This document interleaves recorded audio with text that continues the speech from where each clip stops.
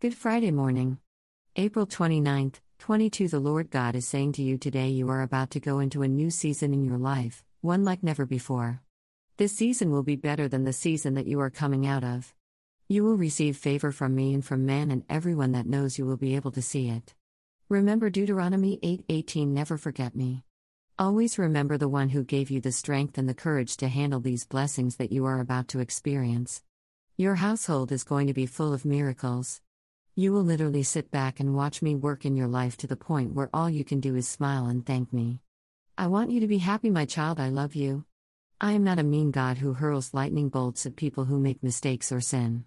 Whatever oppression or depression that the enemy has against you, rebuke it in Jesus' name.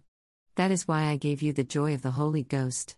If you spend time with Ruach HaKodesh, the Holy Spirit, you will have joy.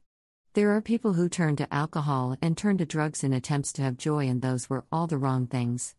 All that they did was ruin their bodies, minds, and spirits.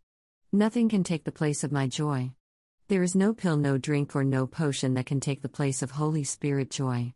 I challenge you this day to sow into ministries that are known for joy. Many of you are wasting your seed on religious entities instead of worry-free ministries.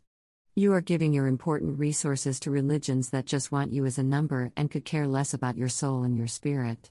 My son Jesus preached spiritual freedom and not religious incarceration.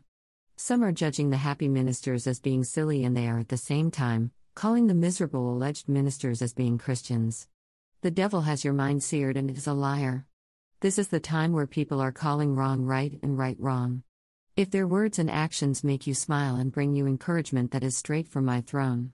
If it condemns you, that is not of the Holy Spirit. The Holy Spirit convicts, the devil condemns. Condemnation is not of me. While people are arguing over pre-trib, mid-trib, and post-trib, I'm telling you, just be ready. Make sure that you have my son Jesus as your Savior, and all will be well regardless of what happens in the future. If you live, you win, and if you die, you win. You are in a win-win situation with Jesus. I love you. Amen.